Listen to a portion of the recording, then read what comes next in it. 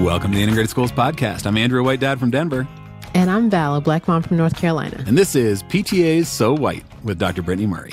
Ooh, shout out to April Rain for the inspiration from hashtag #AskHerSoWhite. Yes. And we are talking about PTAs. I feel like it's something that comes up all the time. People want to talk about the PTA, the PTA, the PTA, and we're finally digging in. And you know, we have been excited about sharing this episode with folks forever. Yeah. Brittany was an incredible guest. I know I'm really lucky in this instance because once we knew that we were able to book Brittany for the podcast, I did the first thing I could because she is in my home state and we met up for lunch and It was fantastic and we connected. And so you'll hear in this conversation that we already are vibing on BFF level. And I miss you, Brittany, if you're listening, and I need to see you soon. For sure. Yes, that's what this podcast is all about, is growing your social circle, Val. I think I have collected many friends from here. Absolutely, yeah. Her research is totally relevant to integrated schools as an organization towards the broader question of inequity in education and in society at large. And so really excited to share this conversation. I pushed my thinking in all sorts of new ways. And since we had the conversation, which was a while ago now, it has been sitting around with me. So I'm glad we finally get to share it. I know. And I think I always thought that joining the PTA was the answer to parent engagement and being involved with my kids' schooling. And her research, started to make me question if that was the way to do it, right? If I was adding to the problem instead of being part of the solution. So I've been thinking about that for a while. And, I'm ready to go rogue and create my own caregiver organizations that explicitly talk about the things that we are trying to push here at Integrated Schools versus some of what PTAs have been known for. Yeah, I agree. Like the vision of what does it mean to be an engaged parent is so often tied to PTA. And I think that her research really highlights some of the ways that PTA has been used and probably continues to be used as really a way to hoard resources. And so the representation problem that I know, the number of conversations that I've heard of people who are like, we're trying to become more representative in our PTA, but we're not having much success. That is by far the majority of the conversations that I have about PTA. And so it's interesting to hear her research on kind of the ways that both we got here, the kind of the organization started, how it became this way, and then, what the impacts of that are now on the kids in the school. So, people might feel a little called in, called out by some things that Brittany brings up in this episode because of what we've been led to believe about the function of PTAs and how we show up as parents. What are your thoughts about that as a white dad from Denver? Yeah, there's certainly moments where I felt implicated in a lot of what she was saying. And so, I would encourage listeners to breathe deep, to think about how is this actually relevant to your life. And, I do think there are ways in which she is talking broadly about research and the inclination to sort of say, well, like, not me, hashtag not all PTAs. I feel that inclination. Yeah. And I think that's fair. And I think whenever we are given an opportunity for our thinking to be pushed or for us to hold up a reflection and say, like, am I operating in this way that doesn't align with my stated values? And it's okay to pause and think about that and figure out how we can continue to evolve, right? So I believe wholeheartedly everyone is doing their best in this moment. And each of these conversations offers us an opportunity to do better. Yeah, for sure. For sure. Let's listen. All right, let's check it out.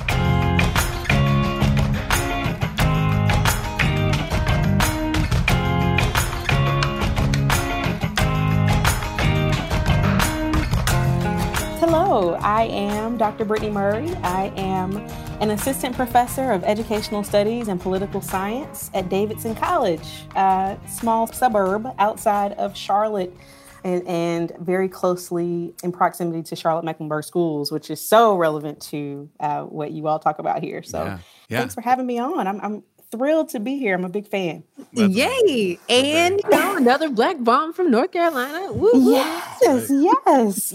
I'm excited to represent. So That's what's up. Tell us a bit about your research. You've covered a lot of ground, but what's the kind of thread that unifies it in your mind? Yeah, it is highly interdisciplinary, but I do think at the core, my work is about race, families, and school inequality. Yeah. So I think about inequality in trust that families have for schools, right? I think about inequality in relationships between families and schools, between families and teachers, inequality in access to resources and opportunities, right? Who gets access to even the information about what they should be doing, right? And I think the direction that a lot of my work has taken, inequality in access to power and influence in schools, those things are just not evenly distributed. Yeah. Why? Why do you care about that? What in your past led you to focus on that? Oh, my goodness. I am from North Carolina, right? So I'm one of the few faculty members who are lucky enough to get a tenure track job pretty close to home. Right. I'm from a small town called Pinehurst, North Carolina. I went to UNC Chapel Hill, 2 times alum. Being from Pinehurst, I was intimately familiar and curious about residential segregation. I don't know if you know much about Pinehurst. It's a golf community. The U.S. Open travels there, like lots of money around resorts and golfing, that kind of thing, right? Country club. Yeah. But that's not the part of Pinehurst that I was from, right? Like, I'm from a town called Monroetown, and for a long time, and I don't know if it's still that way, but they would not annex it as a part of Pinehurst. And so it was an unincorporated space where, all the Black folks there. So, we were excluded from a lot of services and also excluded from being able to participate politically, right? So I've always been really interested about how where you're from, shapes what you have access to. And because I was in a very poor neighborhood in a wealthy community, I had access to great schools, but it often also meant that they were predominantly white schools, right? Mm-hmm. And the people of color in those schools were poor. It was very little in between, right? You're Black and you're poor, you're white and you're rich. And so my mom was the first example for me of the challenges of parenting in that space. My mom had to fight for every inch that I made it in the school system. She would always say, I have to stay on these schools. So they'll treat my baby right. She advocated for me in order to get into advanced course taking, to take the gifted test, all of that was a fight. Right. And, she wasn't your traditional PTA mom, right? I would call her a very highly involved parent. She's doing everything at home. She's working 2 jobs. She's going back to nursing school, but she's not running the bake sale. Exactly. Right. She's not organizing the events, even though she showed up at everything I was at, right? She made time. She stayed up for hours with me after she would pull a double shift, right? Making sure I had a fantastic project to turn in, right? Mm-hmm. And providing the structure that I needed to be successful, learning how to advocate for myself, making sure that I knew the importance of education. She wasn't besties with anybody at the school, right? Mm-hmm. So the type of involvement my mom engaged in is not the type that shines to educators. Right? That kind of engagement also doesn't really shine in the research literature either, right? We have pretty narrow, I would say, definitions of what parent involvement is. That was really instructive for me in terms of the challenges it means of being a racial minority in a dominant community. And now you find yourself in a really sort of similar environment. I'm guessing that you sort of your past experience has some impact on why you do the research that you do. My past and my present, really, right? There's a reason why I came to it. There's a reason why I stay in it. I'm a Black mother scholar, right? I have kids in the school system, and it's tough. Everything that I research affects how I parent, right? Mm-hmm. Everything that I'm experiencing in these schools is shaping what I even think about my work and my research. I see how my kids are affected, right? I witness them being left out of opportunities for learning. I see them being over-disciplined, right? I have 3 Black boys, 1 Black girl, right? I see myself as being left out of the PTA, feeling I can't even penetrate the circle of white moms outside on the playground talking about ways to advantage their kids, right? Davidson is a small town, right? I am a professor here in this town, and as much capital as I have as a professor, as a Black woman, as a Black parent, I'm still left out. I still feel powerless, right? That informs a lot of why I stay in it. Yeah, that must be hard. It shows the need for a community, right? Mm-hmm. That you're desperately seeking to join, and then feeling out of place in that. Yep. That's tough. Well, that paints a very full and colorful picture of all the things that have kind of made their way into your research. And, you've ended up doing a lot with all those experiences. We could have 6 different episodes about all of the various things that you've studied because they all feel so relevant, but kind of narrowing in on this vision of parent engagement and how parents are involved in school. And like you talked about the literature, but also broadly, culturally, the ways we think about what it means to be an involved parent are pretty narrow. But can you sort of lay out what does that look like in the kind of formal structures, informal structures, kind of how do you think about that role of parents and why it's important? Yeah, I think for a long time, we've taken parent involvement as just a universal good, right? Like, ooh, we need parents in schools. If you're not here, you're doing something wrong. And if you are here, we need more like you. We want to suck you dry, right? Like, we want all of your time. And I think that, research supports that idea in a lot of ways. We see a lot of research on parent involvement that suggests these things are improving graduation rates, achievement scores. So there's a lot of support for it. But I think the findings are not very consistent around that, right? Like, so what are the particular strategies that actually lead to improved student outcomes, right? Is that actually improving across the board? So, there's some research that says, well, actually, it benefits you more if you're from a middle-class family. That kind of parent involvement is what improves your outcomes, right? So why doesn't the involvement of poor or minority families pay off in the same ways? What's the answer? That's what we're trying to tease through. Okay. As of recently, Dr. Jessica Calarco, Dr. Annette Leroux, these researchers that have problematized parent involvement, right? Trying to understand a little bit more about the dark side of parent involvement, right? Like, so you can look at it as like the helicopter parenting, which sometimes doesn't improve, but actually can hurt students, right? In terms of their self-sufficiency, in terms of their mental health, all of that. So like, we don't have a good grasp on what parent involvement strategies lead to what outcomes for which populations of people and even at what age, right? So there's so many questions and that the literature does not agree on. It's really interesting to hear you say that like we're kind of in the early phases of this research and there's so much we don't know because that's not how we talk about this, right? Like there are cultural norms and education policy built on this idea that parent involvement in the really narrow way that we define it is unquestionably good. How did that come to be? Right. They've taken a lot of the early work about parent-school partnerships and Dr. Joyce Epstein's work and like embedded that in policy. We see that in Title I where, there's a requirement that you fund parent groups or parent involvement, at least a portion of your school budget when you're receiving Title I funds, right? So it's a part of the narrative around what makes good schools. But it doesn't take long. Like you just peel back a few layers to kind of understand, well, who is parent involvement paying off for, right? We mentioned that it's paying off for affluent parents, for white families. But a lot of the research that we've done so far has looked at parent involvement as an individual level phenomenon, right? Like I get involved for my kid. I advocate for my kid. I show up to my kid's parent-teacher conferences and hasn't paid a lot of attention to the fact that parents aren't just coming into school and saying, I want Johnny to do better, but they're coming into school and working together and strategizing, right? And building interest groups in schools, right? To secure policy changes that will work for their families, right? So, how does our conception of parent involvement change when we shift from thinking about it individually to collectively, right? To think about these are interest groups of people that are mobilized, to secure resources, right? And like a little mini democracy. Right.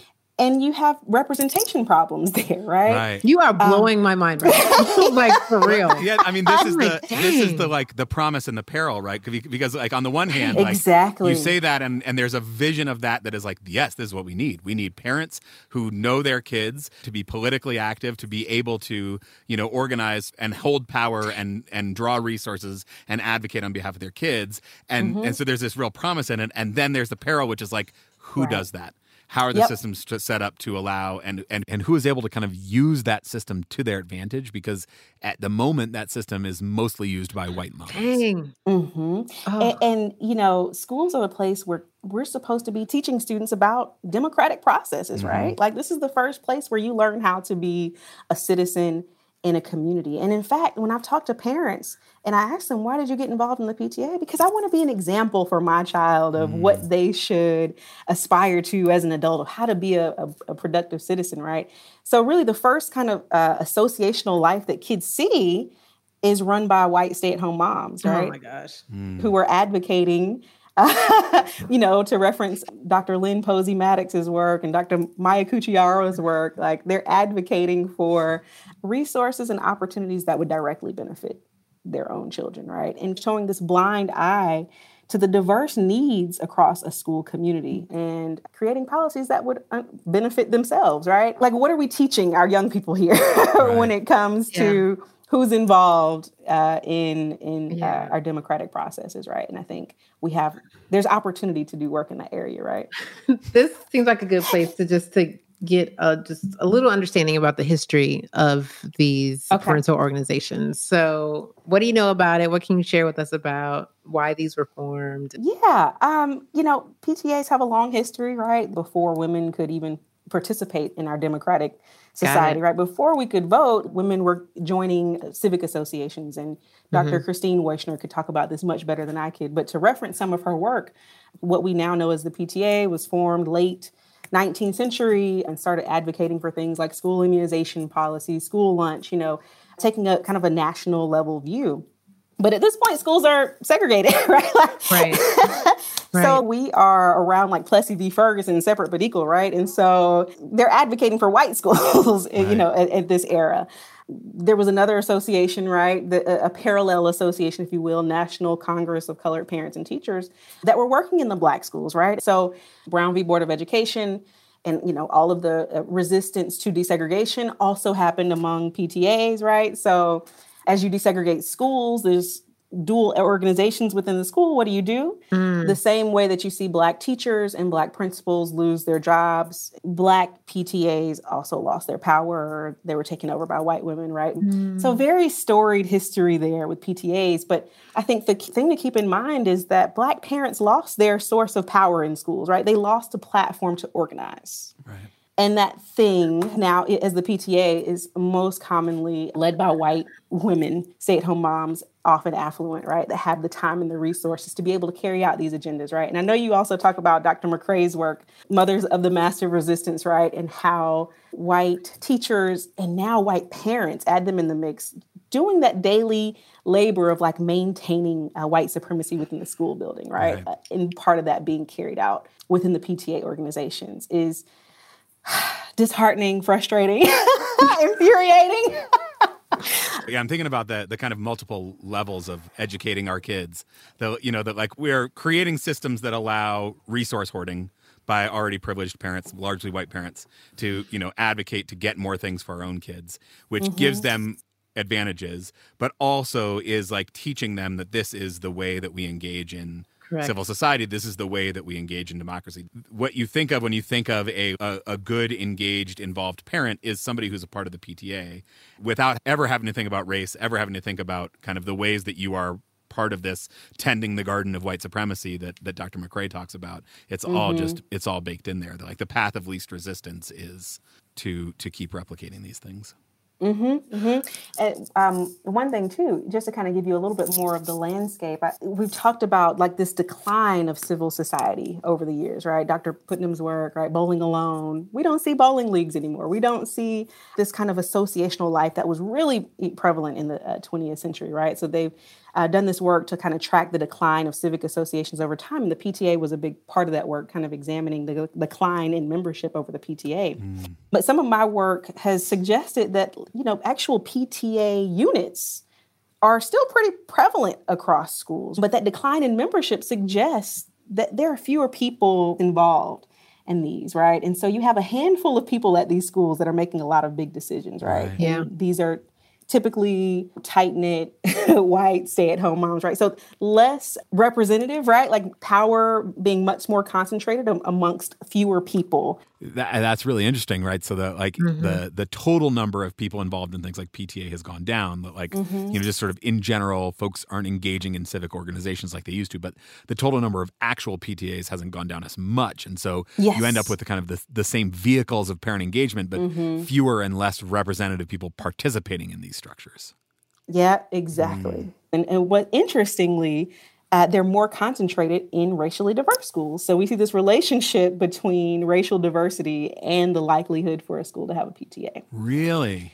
Yeah. What Isn't that interesting? That is interesting. Interesting. Say more about like what's the current theory on why Yeah. that is? Whew, I've spent so much time thinking about this. I think there's two questions here because one might think, right, that these organizations are forming in racially diverse environments because, like in society, you have different constituencies in the schools and you have to be able to have this process or these platforms to be able to negotiate who gets what, right? Like we need some kind of formal organization so that people can voice concerns, so that we can, make these really fair decisions, right, about how resources are allocated. That's the more optimistic view, I think. They're like, we need a town square. That this is like exactly the school version of a town square so that we can like hash out what do we do, what's important, what do we care about. Exactly. That's I think that's one theory. Interestingly, I find evidence that there's a little less optimistic, right? Of course. A little more racist. Right. We got That's it. where We most got it. things end up. We know what's up. So I actually do a study where I try to understand that relationship between racially diverse schools and the presence of PTA. So I actually leverage the timing of the lifting of court order desegregations to see, is this policy lever kind of shaping what these organizations then do? And so what I find in my data is that when these desegregation orders are lifted and there's no formal mandate to keep our schools integrated, right, we actually see PTAs dissolve after that, suggesting that the PTAs are actually more likely to exist in places that are under active desegregation orders, right? Implying that first theory may not be quite accurate, right? In fact, these could be places where white parents mobilize in the face of increasing racial threat or racial competition, right? So what happens when the private school isn't affordable anymore and you're faced with looking at your neighborhood school that's predominantly Black and has a bad reputation, right? I'll go and I'll start a PTA. Yeah, exactly. So that's a public elementary school phenomenon where white parents consolidate power in the face of racial diversity, racial competition, or over resources, right? And they mobilize, and it could be right to maintain this power when resources could be allocated differently, right? And all without thinking that that's what they're doing, without even having to acknowledge that that's like a piece of what's happening. Exactly. Yeah. And now all of a sudden we're the most valued parents at this school, right? Now principals want to please us, right? And depend on us to improve their score ratings, right? To be able to advocate at the district level to bring needed resources to the school, right? To fundraise and hire additional teachers, hire additional equipment, right? Now, all of a sudden, there's a new hierarchy within the school where the types of involvement that white middle-class parents perform are much more valued than the ways that folks that have been there, right? Black parents, working-class parents, right, have been doing the whole time. Can you say a little bit about the damage that does? I can imagine somebody listening and being like, yeah, that sounds great. There's going to be more money in the school. There's going to be better test scores. Like, what's wrong with that? Like, what's the downside of that? The downside of it, there's a lot of downsides. Just the more tangible downsides are that, well, now the resources are not being spread across schools evenly, right? So yes, you're raising more money, but where is that money going, right? My research finds that affluent students do better in schools with a PTA than poor students. So that is, evidence for this opportunity hoarding process. Yeah. We have a paper where we looked at North Carolina data, control for prior achievement, right? And looked at students when they moved from a school without a PTA to a PTA and observed that rich students perform better in reading when moving to a school with a PTA than do poor students, right? Supporting this opportunity hoarding idea that these resources, whether they be financial, whether they be relational, whatever the good is that you derive from these organizations is not reaching everybody, right? I think that's more the tangible resource-based problem with it. But the other is that, valuing one type of involvement in the ways that you can see and feel by necessity makes you devalue the ways that other parents get involved, the ways they try to support, right? The ways that your mom got involved. Exactly. Right. Yep. Exactly. And there's also, Jessica Larco talks about the privilege dependence that happens, right? Where The principals are now trying to make sure we keep these parents happy because we want them to stay in our schools. We don't want them to opt out to the private schools. And so now we're catering to these families at the expense of other families. Dr. Victor Ray talks about racialized organizations and how even just the presence of these organizations can serve to reinforce these stereotypes that we have in our heads, right? Mm-hmm. So educators assume the worst of Black families oftentimes. Right. They assume they're not involved. They assume they don't care, right? If they're not showing up at the PTA meetings, if they're not showing up at lunchtime to make copies, now there's these embedded assumptions about why they're not there rather than the norm being both parents having to work. Now you've shifted the expectation around parents engaging in the ways that white middle-class parents engage. And that's just not possible. It's not possible for me, right. And that's what I've dealt with over the last 2 years. Like, wow, it is a lot of pressure to feel like I'm supposed to, be in all these, I can't do it. I have to work, love my kids dearly. I make sure they eat in the mornings, I sometimes iron their clothes. But oh, you are a better parent than me. They're wearing their clothes. I feel like that's a win. Yeah, exactly.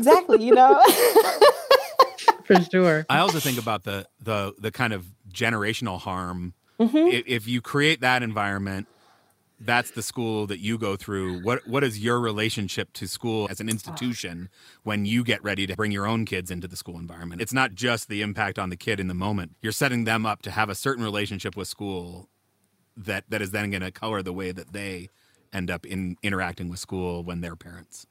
Absolutely. And I think there's inequality in the way that teachers deal with families, right? Mm-hmm. Teachers often feel submissive to white affluent parents, right? A little bit more subordinate and deferential, but they feel power over poor and non-dominant families, right? Like they feel that they're the authority figure, that they're in charge, right? Mm-hmm. And so I've talked with Black parents who have been banned from the school because of the ways that they have engaged with the school. Mm-hmm. And that's traumatic.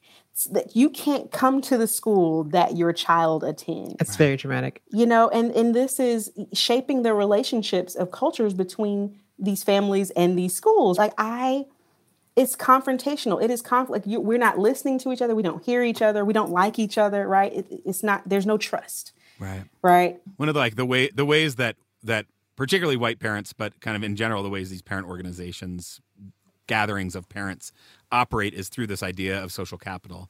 And one of you can just tell us, what is social capital, at least in the way that you think about it with regards to parent involvement? Yeah, I think about social capital as any type of resource, whether it be social, financial, material, psychological, any kind of resource that you derive from a relationship, right? And the ways that you can mobilize relationships to your advantage. And I think that there's different utility derived from different types of relationships. There's a famous Granovetter paper about the strength of weak ties, right? Where you would think that the most beneficial relationships would be like the close-knit, familial, bonded relationships, right? Where, we know each other, we're family, we go to the same church. But actually, you derive a lot of benefit from these weaker ties that are across a social distance because that's how you find out about things you don't know.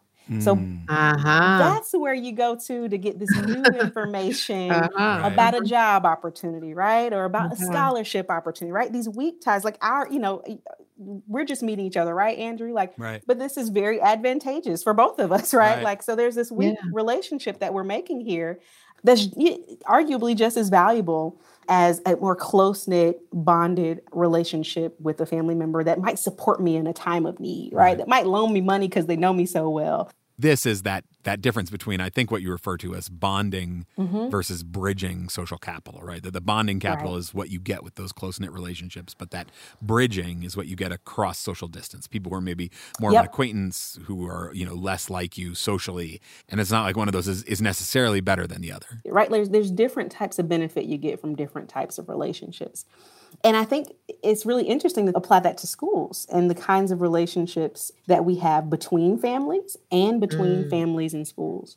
And so one of the things that we examine is that, what kinds of relationships are more closely linked with these opportunity hoarding processes that we see? And what we did find is that, in places where that bonding social capital is dominant, where you see that families are kind of in this membership club, it's easier to exclude people who are not in it, right? It's the circled up on the playground phenomenon. Everybody circled up. And so we don't even see people that are not a part of that circle, right? Correct. And if you're on the outside of it, you can forget it, right? It's hard to tap into like these bonds are tight and strong and impenetrable in a way.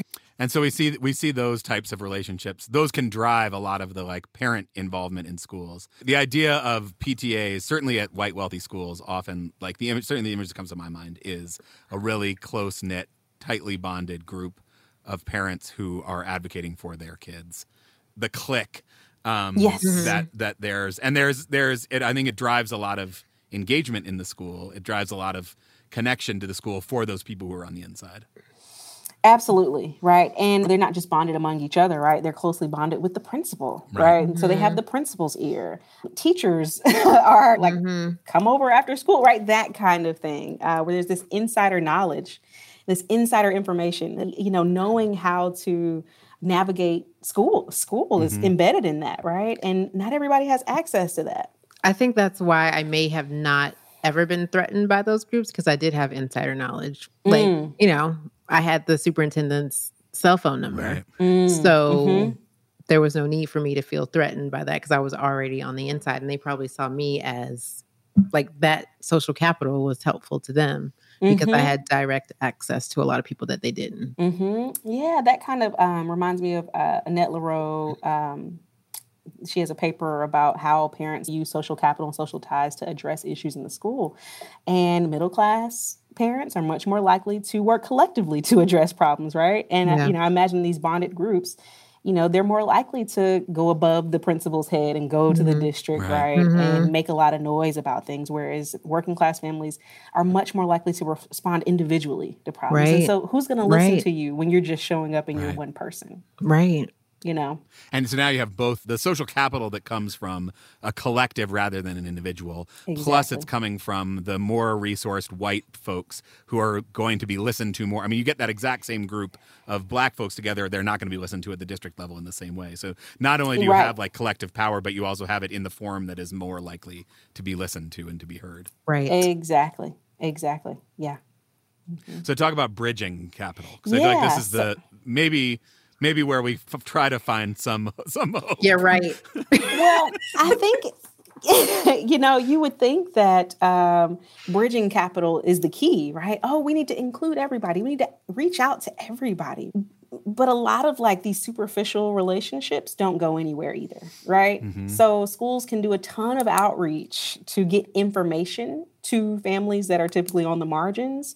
But that doesn't necessarily bring them together in any way. In fact, it's a lot of work, right? And what we see in this paper is that it just doesn't pay off in the ways that you would think in the absence of the bonding social capital that needs to be there as well. What does a school look like that has all the bridging capital but no bonding capital? Like how does that actually play out in real life?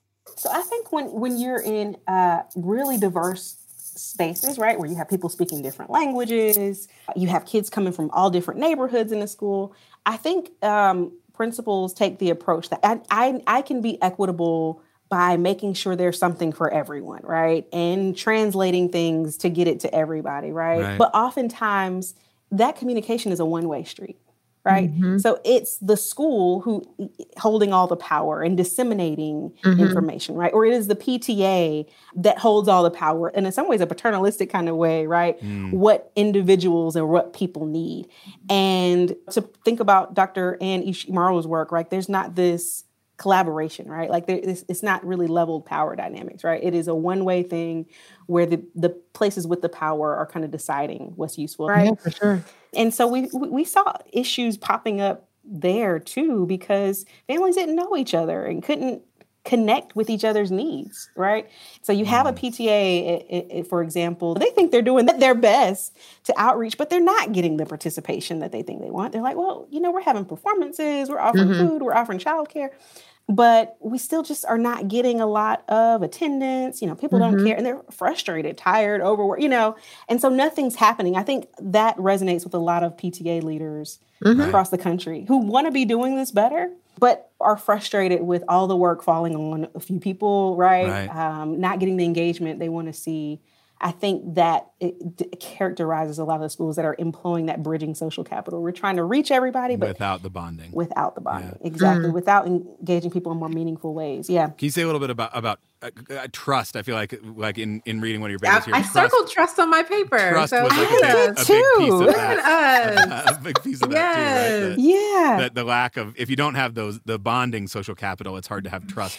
Exactly. I think that without really knowing people, what's the point of coming and showing up? That's what we heard a lot of, right? Like, these people are just going to do what they want to do anyway. It doesn't matter if I'm there or not. Why would I show up at this for the same group of people to make all decisions and just let me know what's going on? I've actually been doing some more interviews with organizations in North Carolina and learning that a lot of the decision making in PTAs happens via text thread among like 5 people. Right. You know, like, this is not we're going to make decisions at our general body meeting. Like, that's not usually what happens at general body meetings are like, we're going to tell you what we decide. Right. And, you know, be thankful to us that we're taking on the work of the school that you don't have time to do. Right. And that's not really effective for people. It's the folks that are bonded, right, that are in that board that are actually making all the decisions. So, there's just not a ton of trust that even when I show up, I will have a voice, right?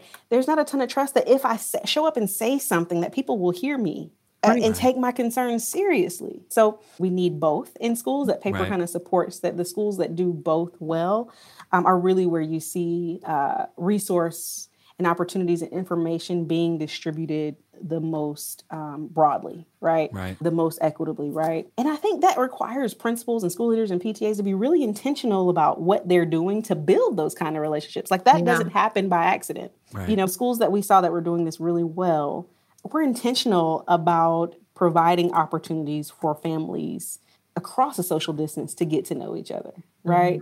Structuring activities, right, that weren't just at the school all the time. Like going into different neighborhoods and like bringing the events to you, right? And giving parents the opportunity to authentically get to know who else was at the school. One of the things I noticed in your case study, Oakdale, it's kind of like high bond, high bridge environment. There was a lot of intentionality. There was a lot of, like really kind of explicit talk about things like race. And then it seems at least like there was also some kind of affinity space work as well. Exactly. There was like a Black parent organization. Can you talk about kind of like the importance of that? Yeah. And we talked a few moments ago about the history of PTAs and how Black parents were essentially pushed out and silenced for the predominantly white PTA to come into desegregated school spaces. And so I've been able to observe a parent organization actually in Durham, North Carolina, where Black mothers are coming together as almost like an alternative for the PTA, right? And it's called Parents of African American Children. And they are working to help direct PTA resources to students that wouldn't necessarily be recipients of that kind of thing, right? It is an approach that allows more people access to what's going on and engages families a little bit differently than the regular PTA would and does oftentimes, right? Providing that platform for families to get to know each other within and between groups is really central to building both forms of capital. I've talked to families that said they can go into a PAC or Parents of African American Children meeting and talk about things that they couldn't talk about at the PTA meeting, right? Like, it felt like a safe space. Right. And also they go into the PTA meetings as a group, right? And they feel supported now when they have something to say, where they feel like they have people that are there that are going to back them up. So it's not just you going out on a limb in a space where you're the one and only one feeling this way, but you actually, we talked about earlier, you actually have more of a civil society going on, right, in schools. Like, you're getting closer to some of these democratic processes when people are able to collectively organize in not just one venue, right? I have a question. I'm just curious. That group, is it diverse in terms of class as well? Ooh, I think that's one place where they have struggled, is to really reach across class lines. One thing I will say is that their approach is that it doesn't matter if working class parents don't have the time to show up, because they see themselves as a village for all children, right? And so they're literally built on the idea that involvement doesn't look one way, right? Whereas PTA, you're kind of required to show up, required to bring this, required to organize this. PAC is like, who has the time? And we organize around all students, regardless of whether or not your parent has the time, right? Okay. So that's a shift right there in thinking beyond just my own kid here. Yeah. Right. So that's literally part of their mission, is like to stand in the gap for families who cannot be up here to hold school leaders accountable to meeting their kids' needs. Yeah. And so what happens when we take that shift of, I'm up here to support my kid versus I'm up here to look out for these kids? Yeah. Both of my kids are going to new schools. You're just giving me lots to think about in terms of how I want to show up. And I was wondering, like, okay, I do have certainly some of the time that some other parents may not. How do I bond, and create these trusting relationships so that they do trust me to go and stand up for all of their kids? Because I wouldn't necessarily know all of their kids' experiences, right? And so, yeah, it's just giving me a lot to kind of think about. I'm hearing you say that, and I'm thinking one thing that's interesting is that parents, especially parents on the margin, I don't know, are always aware of how their experiences are connected, right? So one of the things that PAC does is to talk about the achievement gap in the school district, right? Like, let's make you aware of the history of systematic inequality, and like the fact that your child got suspended is not just because of your child, actually, but like Black kids are being disproportionately suspended in our school. Like, this is happening here, right? It's not just your kid that's struggling to learn how to read. There's an achievement gap present, right? And so what does it mean when we mobilize Black parents around this mistreatment of their children? And because it's not just an individual phenomenon, right? And so that awareness around what can the school be doing differently to address and focus and prioritize these issues rather than just the fundraising, right, that the PTA focuses on, right? There are real issues here, and we need to grapple with it, and we need to make sure that parents know how their families are being affected by this. Right. A part of the way that I see my job is to educate people about the inequalities built into the school system. And I think we take it for granted that things have to be this way, and that they don't, right? And so organizing Black parents around these issues, I think, is really important work. That feels hopeful. That's, for our white privileged audience. I know so many people who feel like PTA is a deeply problematic enterprise. And I think we have highlighted a number of the ways that is true here. And it is still present in so many schools in so many places. So if you're showing up in a new school, particularly if you're entering a largely Black and brown school as a white parent, what does it look like to participate, to not participate? Like, how do you kind of lean on this idea of bridging and bonding and social capital, recognizing the kind of unearned privilege that you show up with? Like, what would you ask parents to at least be thinking about, if not explicitly do? And let me say this too, that, that call to action is big, right? Like that takes a lot of space in your life to think about organizing and advocating. So continue taking care of your children in the way that works for you and is best for your family, and when you prioritize yourself and your own mental health, like that's all we can do. But I do think that for parents that do take it on themselves to get involved, so the PTA moms that you're kind of talking to right now, the folks that have the time, the space, the resources, I think it's important to reflect on who's in your inner circle and who you're talking to and who's a part of these decision-making processes with you, right? And do they reinforce your ideas or do they challenge your ideas, right? Like, is this about you saying that you know what's best for a school community?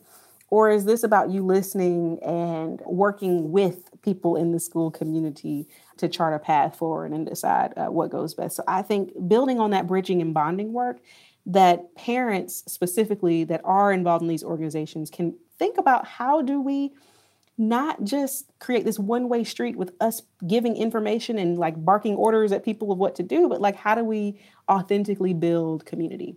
Right? What does it look like? What do fellowship opportunities look like? Not just in school, but like in people's communities, right? Like, what does it mean to be a model for students for how to engage democratically, right? When there are different people with different needs and different levels of power, like how can we be an example really for what democracy in a diverse society should look like, right? So meet people, reach out, talk to people that are not the same as you, right? If you're in that circle of parents on the playground, like open up, right?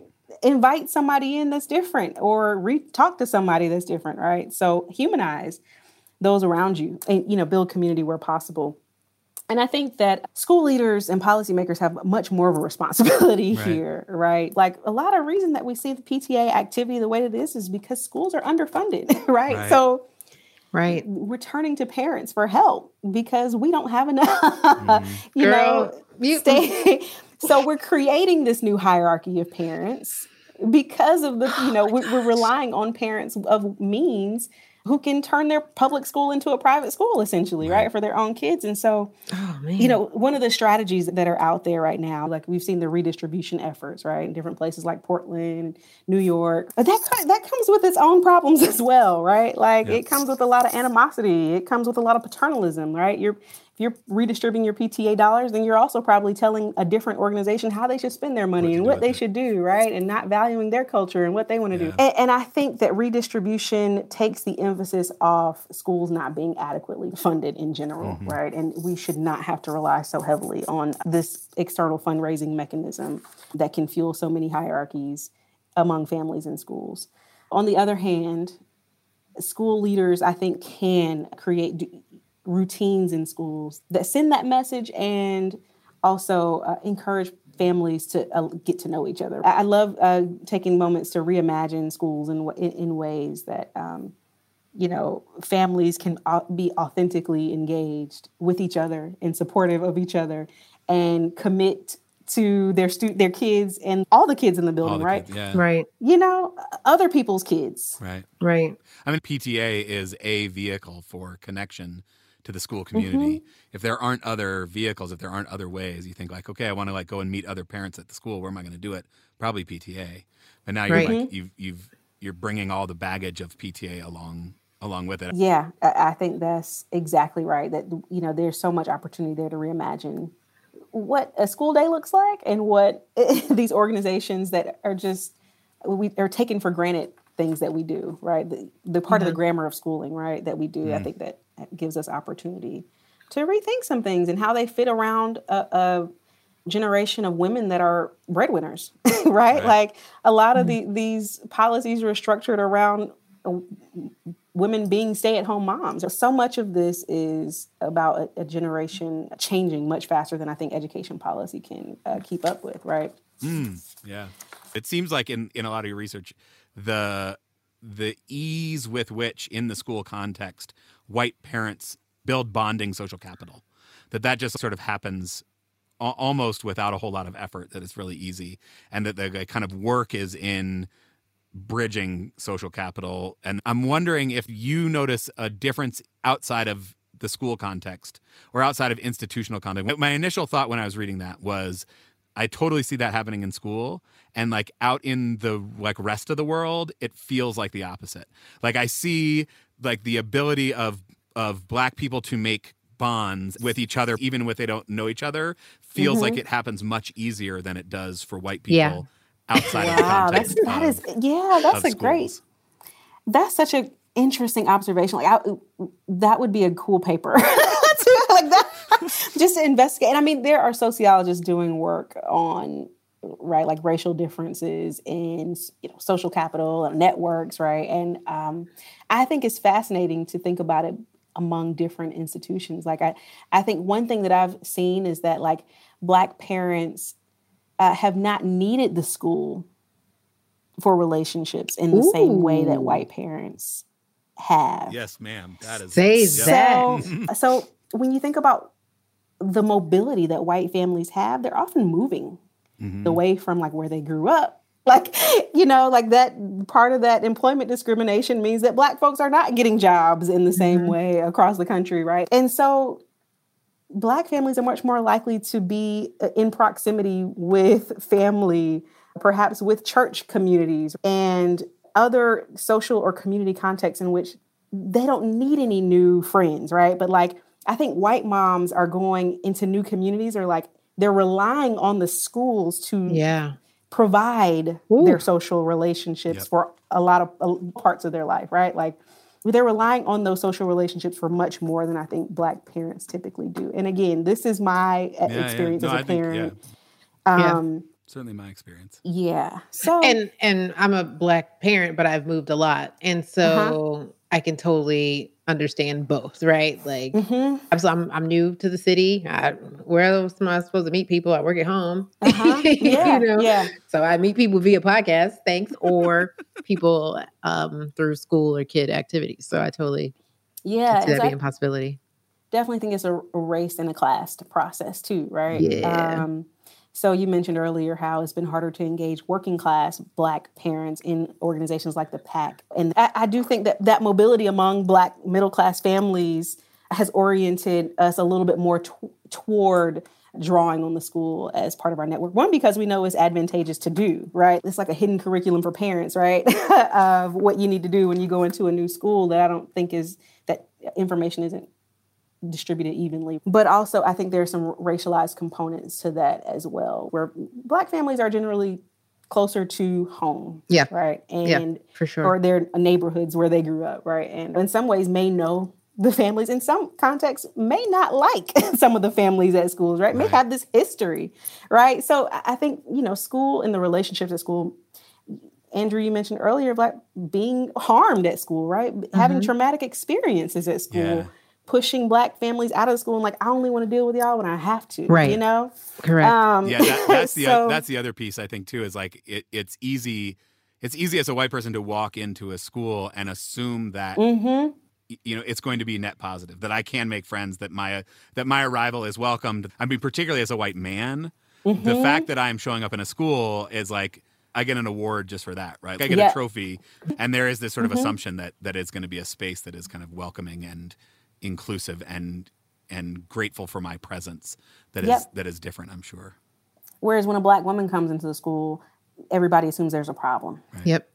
Why are you here? Skepticism, right? Like, well, what did I do? As soon as I go up to school to talk to my kids' teachers, and especially in this all-white context that we're in now, it's defensive. That's right. Like, let me tell you all why none of this was my fault.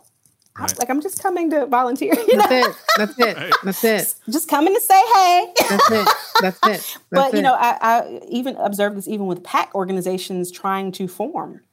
They got a lot of resistance from principals for that, right? Like, a group of Black women coming together. I don't like that, right? So they got a lot of pushback from that. They're still getting pushback from the school board, from the state PTA itself. This giving them some friction around like, can you do this? Right? Like people have so much skepticism about Black folks organizing, right? Yeah. This was fantastic. It's so great. I'm honored to be in this conversation. It's so great. We've had so many amazing Black women guests on this podcast. Yeah, we have. I was thinking the same thing. And every one of them has some story about their mom and what role their mom played in kind of getting them there. And it's like worth just pausing for a moment to think about the two of you as Black moms and the role, the ways that you are shaping and advocating your kid's life. So I think I can't imagine that it is ever easy, and yet I think you are building up your little. I mean, 4 kids is a lot of kids to build up. Dr. Murray, that's a lot. A lot of kids to watch out for. A lot of kids to watch out for, but it's important work. It is. Yeah, I'm just really grateful to you for coming on and sharing your brilliance. So much. I have taken so much from this, and I appreciate you doing that and inspiring me to keep going. Well, this was really a lot of fun, and I just thank y'all for having me. I'm like, oh man, my work is so relevant to this. I want to get on this show, so I'm appreciative of Chantal putting me on, and this has been surpassed my expectations. So I enjoy talking to you both. This has been so much fun. It's been a joy. Thank you.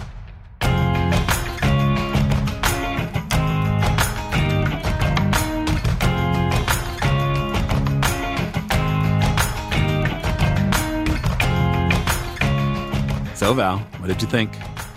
Well, I need to give you credit for finding Brittany's research and booking her onto this episode. No, it was Chantal Haley. Oh, that's right. Remember? Dr. Haley's the one who was like, you know who you really need to talk to. And well, I'm taking right. away your credit and giving it back to the Black woman. I'm totally fine with that.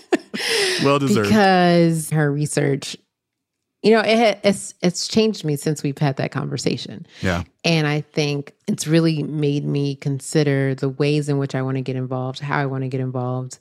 And I actually see a path from Brittany's conversation of involvement that happens after my kids graduate or leave a school, right? So say my hope and dream is to have a caregiver organization for educational justice at school, right? That's my alternative to the PTA. I can see being involved in that well after my kids graduate. Right. And it becomes for the benefit of all kids for educational justice, right? And I think that's really important because too often once a child leaves school, you do become disconnected from that because it is about your individual child. But we know that here we're committed to all children. And I think she's just giving me new ways to think about the possibility of that. Yeah, I love that because, right, I think there's kind of 1 degree removed from just my kid. It's like, let me think about all the kids in the school. But I think there is this kind of 1 step removed from that even of like, our society's a better place. Like our country's a better place. We have the potential to actually continue to shape and be impactful in the lives of students and of parents and of families going forward by continuing to be engaged in these ways that maybe don't look like, there's nobody on the PTA who's not, a parent or maybe a grandparent in the school. Right. Like, what does it look like to have an organization? What does it look like to have a structure, and kind of how formal does that need to be that is the community coming together to invest in the school? Right. I left the episode feeling really hopeful, despite the fact that some of the things she's shared were very tough to hear, right? And I wanted to talk a little bit about the system that is in place that requires PTAs to do this work of hoarding resources, essentially, right? Because we haven't funded our schools in a way that we can worry about other things, right? PTAs have to be concerned about getting the funding so that their kids can have these experiences. Yeah. That part to me was really fascinating because in my mind, and I don't know like how accurate this even is, but certainly my understanding of what a PTA was from growing up was very much around kind of extras about, are there t-shirts? Maybe there's like cool water bottles or, field day has some parents to help support.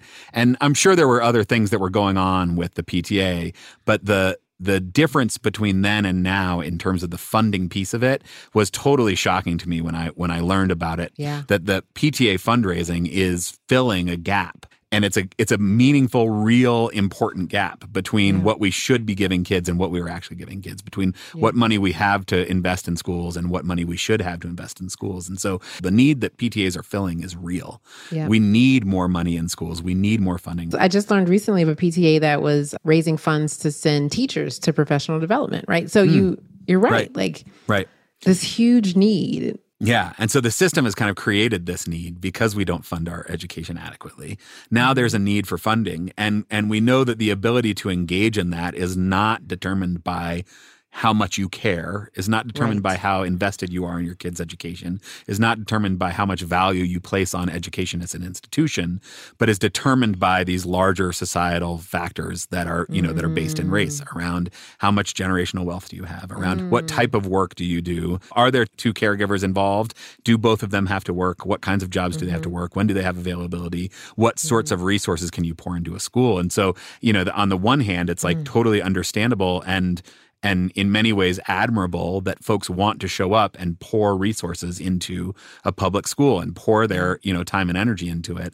And yet the system is set up such that ends up creating these hierarchies, this sort of, hierarchy of value of which specific parents are more or less valuable to a school, but like what type of parent engagement is more or less valuable to a school. And I'm thinking about administrators feeling the need to then privilege those parents because they know they are a valuable asset to getting funds to the schools. Right. And that feels so vicious. Yeah. Like a really vicious cycle that I hope folks who are active in their PTAs do take a moment to like listen to this episode and reflect on whether their PTA is acting in that way and how to kind of break that cycle, what that might look like. And it might look like advocating for more funding, right? It might look like letting the administration know we're able to do this, but this doesn't mean that you privilege our kids in everything that we do. Like, we have the ability to raise funds, and this is for every kid, not just my kid, right? Saying that explicitly, I think that's important. Yeah, I mean, I think that it's so tricky, and I definitely have not figured out how to find the balance of that. I was super involved in the PTA in the very beginning of elementary school, and PTA was quite small at that time. We eventually raised $2,500 and bought the teachers a laminating machine. That's what's up. So that all felt fine. And then as the school attracted wealthier and whiter parents, the PTA grew in numbers and in fundraising ability. And on the one hand, the school still has not nearly enough money, right? We still are making really hard choices between, mental health supports and an additional teacher and paraprofessionals and all these things that we should not be having to make choices about. Correct. And the PTA funding that's showing up makes a real tangible difference in the lives of the kids in this school. And so on the one hand, that feels really important. And at what cost? And at what cost to the parent and community at the school? And at what cost more broadly, where the parents who are outraged, rightfully so, that the school doesn't have the resources it needs, are able to fundraise and fill those gaps rather than marching downtown. I mean, we talked about this with Heather McGee a little bit. I can go out and help fundraise, and then my kid this year will have another field trip or will have another mental health professional in the building. I can go downtown to the Capitol and I can advocate. I can call my senators. I can advocate for more school funding. And if that is effective at some point, which, who knows if that ever is, it's 5 years down the road. It's 10 years down the road. I don't know. I still feel really stuck on how to balance that. Okay, so how do we advocate for systems where our resources don't leave, when the kids leave? Because the truth is, if the white parents who are now interested become disinterested, we're back at a place where we're working really hard to raise $2,500 for a laminating machine or, whatever that is. And so I don't have the answer either, because obviously I have followed the same path, right? Like, my kids were involved in the school, then now I'm involved in the next one, and I'm still deeply committed to justice in our schools. And so how do we sustain that for people who care, like us, who will care long after our children leave those spaces? Yeah, I mean, I think part of it is, what does it look like to meaningfully advocate for better school funding? Yeah. Because it's one thing to say I believe in more school funding, and I'm going to vote in favor of that ballot initiative if it ever comes up. But in the meantime, I'm going to raise $80,000 for my kid's school. Right.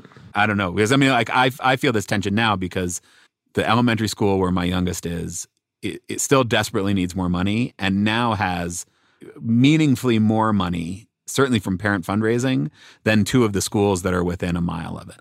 And so, and their needs are even greater than our needs. Mm-hmm. I'm thinking too about, if we remove this idea where we have to rely on parents to raise the funds, it requires administrators and teachers to learn different ways of interacting with caregivers in terms of engagement, right? Mm-hmm. And I think that'll be a good thing, where it will feel more like a partnership in many ways. We're talking about it, and there's still so many questions that I'm left with, and so many things that I'm wondering about. I will confess that I have not joined my kids' PTA this year, and I think a lot of it was because of the conversation with Brittany. And I've been trying to figure out ways to support them at their new schools. It's really important for caregivers to positively contribute to the school. And I'm thinking about what Brittany said in terms of we've assumed it's a universal good to have parents involved, right? That has been the assumption. And we are by no means saying like, stop being involved in your kid's school. So if I am modeling a bad idea by not being a member of PTA right now, forgive me. We're transitioning. But what I also want to emphasize is what's connected to what Brittany said in terms of civic engagement. So as parents, as caregivers, we can model additional ways to be engaged. And so if our children see us being at every caregiver thing that we can make at school and advocating and talking about like the importance of funding to our neighbors, like all of those things count. And so, not only modeling, hey, I have free time as a suburban non-working parent with means to, come and hang out at the school. There's other ways that we can show our children that we value them, their education, and their school, and keeping that in mind.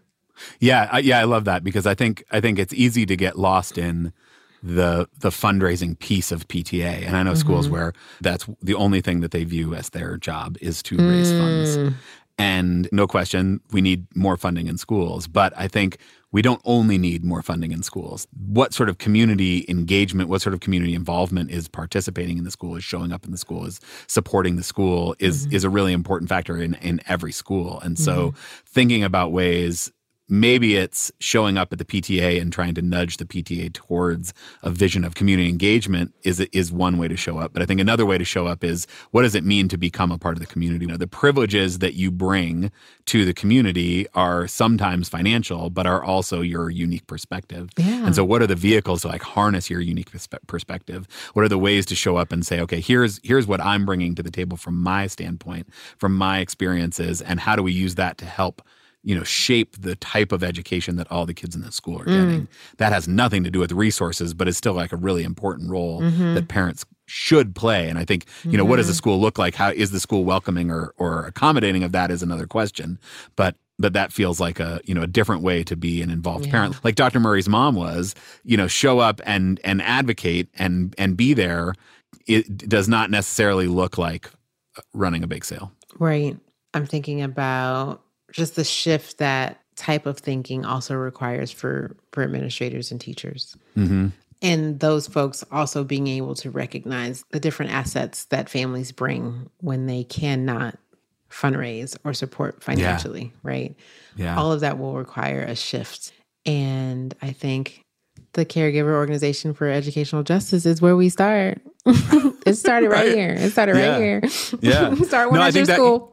I think that's right because, we talked about this sort of Oakdale, her like case study of a school that had high bridging and high bonding social capital is doing better work at least than schools that have one or the other or neither. And this idea of needing to have bridges, needing to have wide-ranging loose ties, but then also have bonding connections where people feel invested and feel like they're bought into the school and that they have a voice. That all makes sense to me. And I just think about how overworked and like often underappreciated teachers and school administrators are. Yeah. This feels like something that requires intentionality and thought and planning. Yeah. And to put that on their plate as well feels really hard when it's like, yeah, I would love to do that. And I need enough money to have another counselor in the building. Correct. What am I going to focus on? Yeah, Brittany. Dr. Murray, you got us. You got us thinking. We appreciate you. Yeah, it was a great conversation. Certainly has stuck with me. Left me with lots of ideas and not a lot of answers, as is often the case. So if you were hoping to get to this point of the episode and hear all of the answers, you've come to the wrong place. But that doesn't mean we don't have some suggestions about action steps you can take. So Val, as we are doing this season, what are you thinking for action steps coming out of this conversation? Definitely think about how you're showing up as a parent. So if it's in a traditional PTA, what are some ways to make sure that it's not about how many resources you can get for the sake of hoarding, moving past just what works for your kid to how can we have conversations about how we can support all children. I do think it is possible to transform PTAs in a relatively quick amount of time. And I say that because I think right now it's driven primarily by the status quo or what has been done. Mm-hmm. And you only need a handful of parents to say, like, we're gonna do this differently. We're gonna try this differently. And because of the nature of kids growing out of schools, right, there's lots of turnover. So there's lots of chances for things to be new again, and not being afraid of that. Yeah. I'm thinking about how I show up now in this new school as well as continue to show up in my old school. I'm thinking about what other ways are there to show up. Conversation I had with a black mother about PTA at our elementary school, where she was just like, oh, that's not for me. That's not a space for me. And so, maybe it is your parents organizing for racial justice, or whatever it is. Forge. No, it's not going to. We need a new acronym. But that's not like what else? What are the other options that don't carry the baggage of PTA with them to say, here's a chance to get involved in this thing that we know we all believe in, which is that we want our kids to thrive, and we believe that if parents have a voice in that, that's more likely to happen. Yeah. What sort of structures exist? Yeah.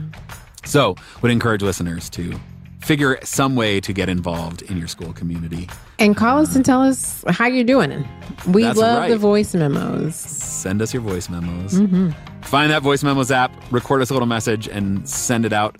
podcast@integratedschools.org. And we'd love to hear how you're grappling with this question of PTA So White. In the meantime, take this episode, play it at your PTA, have a discussion about it, really dig in. You are the change that you seek. That's right. And also be the change that we seek by giving us some change. Over on Patreon.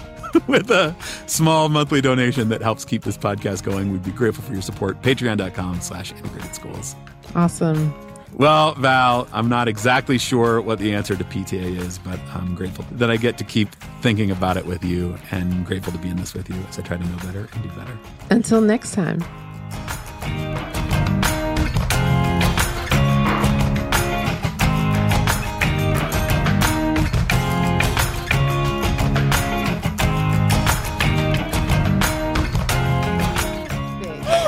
Big Little Lies. Did you guys watch that? See that? Is that a white thing? Must be a white thing. That's definitely a white thing. Yep.